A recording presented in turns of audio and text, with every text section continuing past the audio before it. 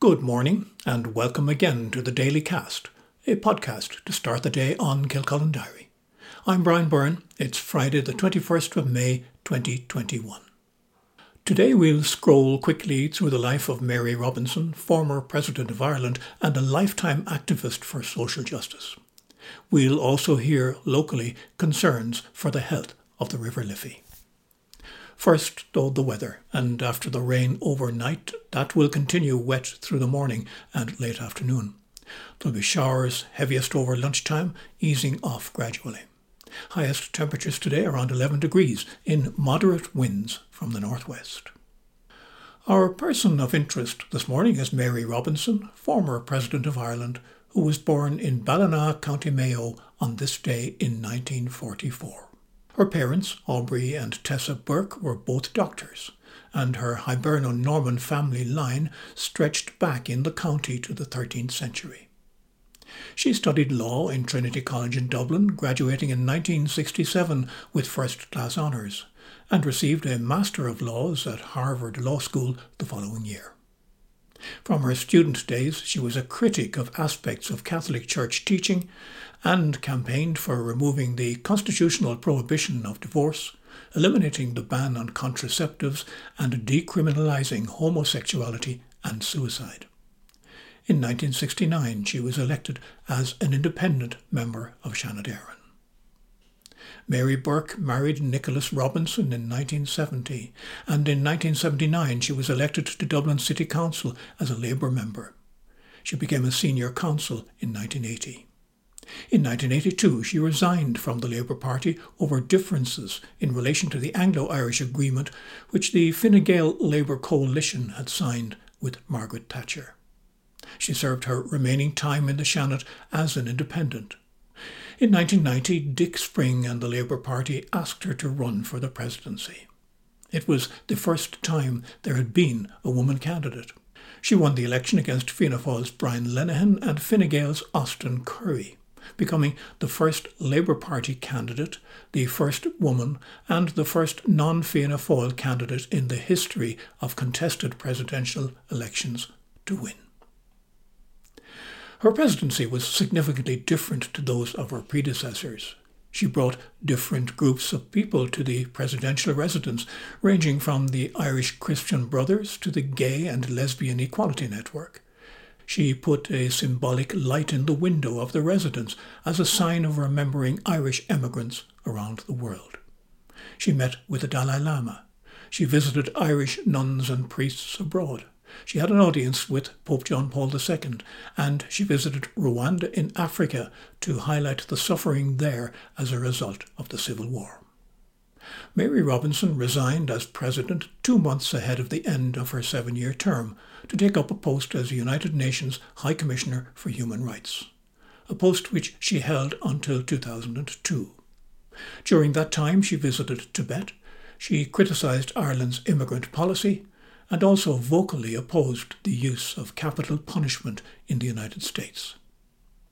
Since leaving the UN, she has worked with a variety of organisations aimed at promoting social justice and fighting climate change.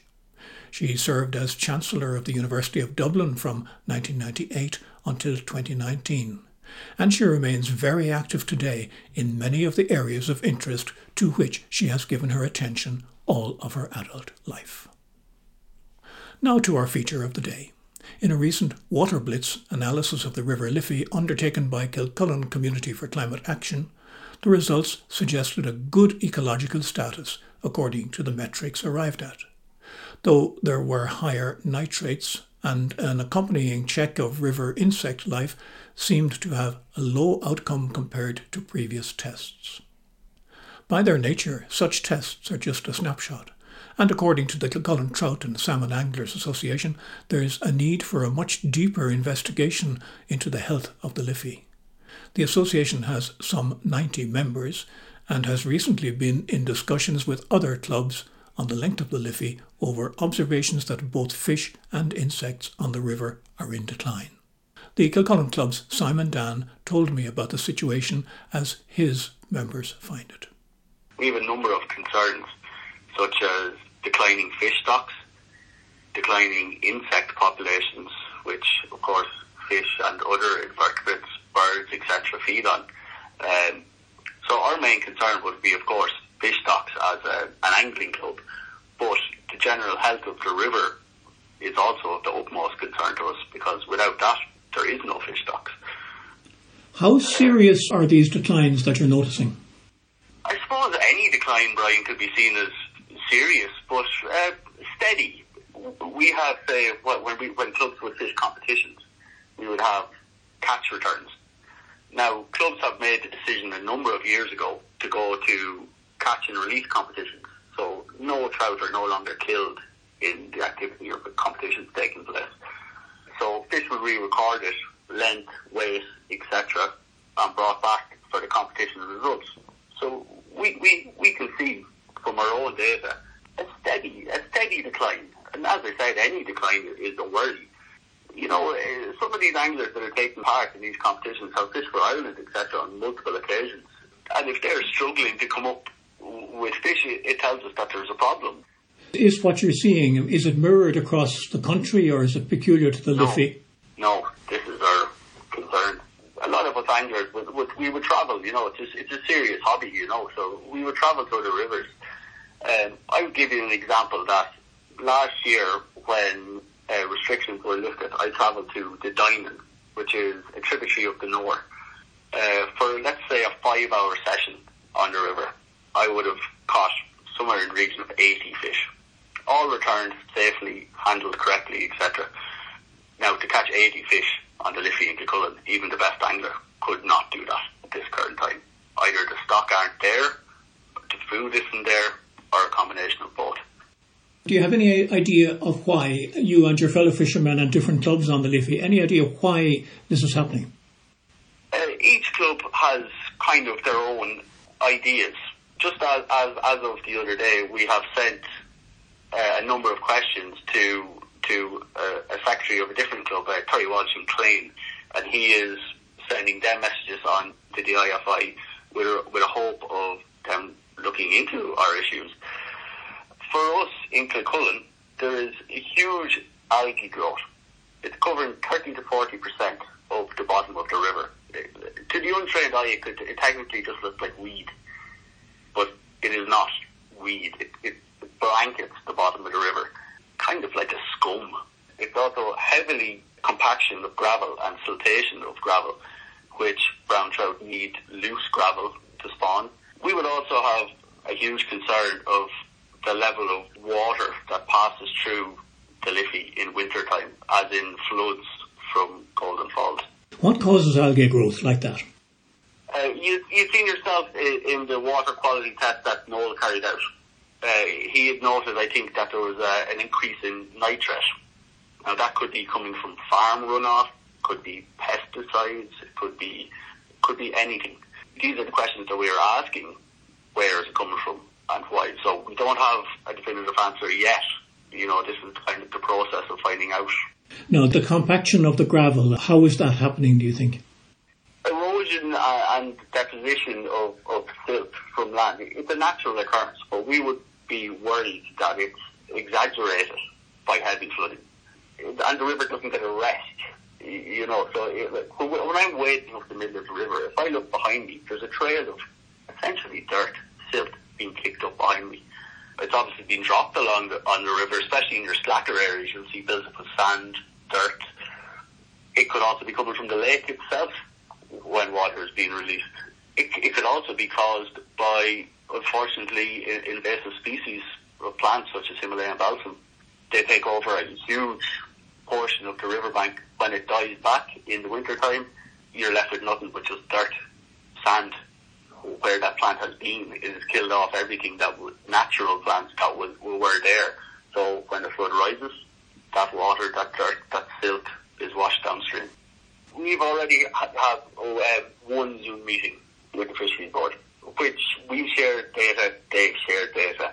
We have sent back a number of questions asking for that answers on that data to be clarified, as in what is going to be done about it. You know, sharing data is all well and good, as you know, but angling clubs on the Liffey at this stage are wanting answers, you know. One of the things about the Liffey, of course, is that it is a runoff from a reservoir, which is not usual in Ireland. Could that be part of the issue, and that's why there's so much flooding? 100%, Brian, and we can understand completely that if you have prolonged rain, the dam at Golden Falls and Pool of Fuca, it can only hold so much water. We have an understanding that if it needs to be released, it needs to be released. That is just the nature of the beast. But for where we're concerned, no research has been done into the effects of that heavy and prolonged flooding. One of my major concerns would be when we see this prolonged flooding is the exact same time that brown trout spawn in the river, which, in my opinion, has to have a detrimental effect on their ability to spawn. Apart from the species like the brown trout, what other species are there in the river and that may well be impacted? It's kind of a huge circle, really, Ryan, as you would understand. If fly life starts to fall away, then any creature that feeds on that fly life will start to fall away. We have crayfish. Luckily, we're blessed that we don't have a lot of, or if any, invasive crayfish in the Liffey system. Irish or white-clawed crayfish are a rarity now, becoming under serious threat. And we are lucky to have them in the river. But that could go in time if fish go, if insect go, if there's migratory salmon, if they don't have the ability to spawn. Now, they're coming through in very small numbers at the minute on the Liffey, but they're going to be affected as well. Birds, bats, everything, the whole ecosystem essentially, Conceivably, there could be a tipping point where it just collapses. Well, you get to a point of no return, I suppose, Brian. It's. I'll give you an example already. We had what anglers would call caddis or sedge, essentially kind of like a mosh for people who don't know what it is. You would hear stories now, of course. Some of this might be through rose-tinted glasses of anglers of the past saying, I could go out and I'd be out all night, so we would have amazing sedge fishing, etc., etc. So it doesn't exist anymore. If you get 4 weeks over the course of June and July, you're doing well in what you might have heard as the evening rise before. Essentially, at times, it's non-existent anymore. It's also a question we have asked the IFI.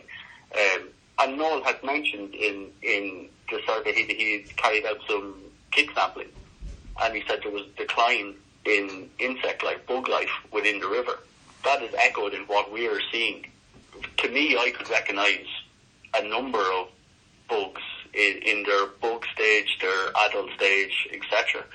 It's just some of the hatches aren't there anymore. So you're now waiting, hopefully, somebody from the IFI to come make contact and set up some kind of an investigation. Exactly. Questions have been sent off. We've sent 10, 15 questions ourselves. Each other club has done the same.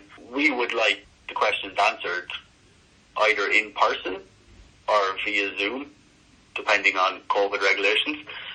We don't want them just sent back in an email, if you know what I mean. We would like proper answers. Simon Dan from the Kilcullen Trout and Salmon Anglers Association. And that's a story we will no doubt be back to.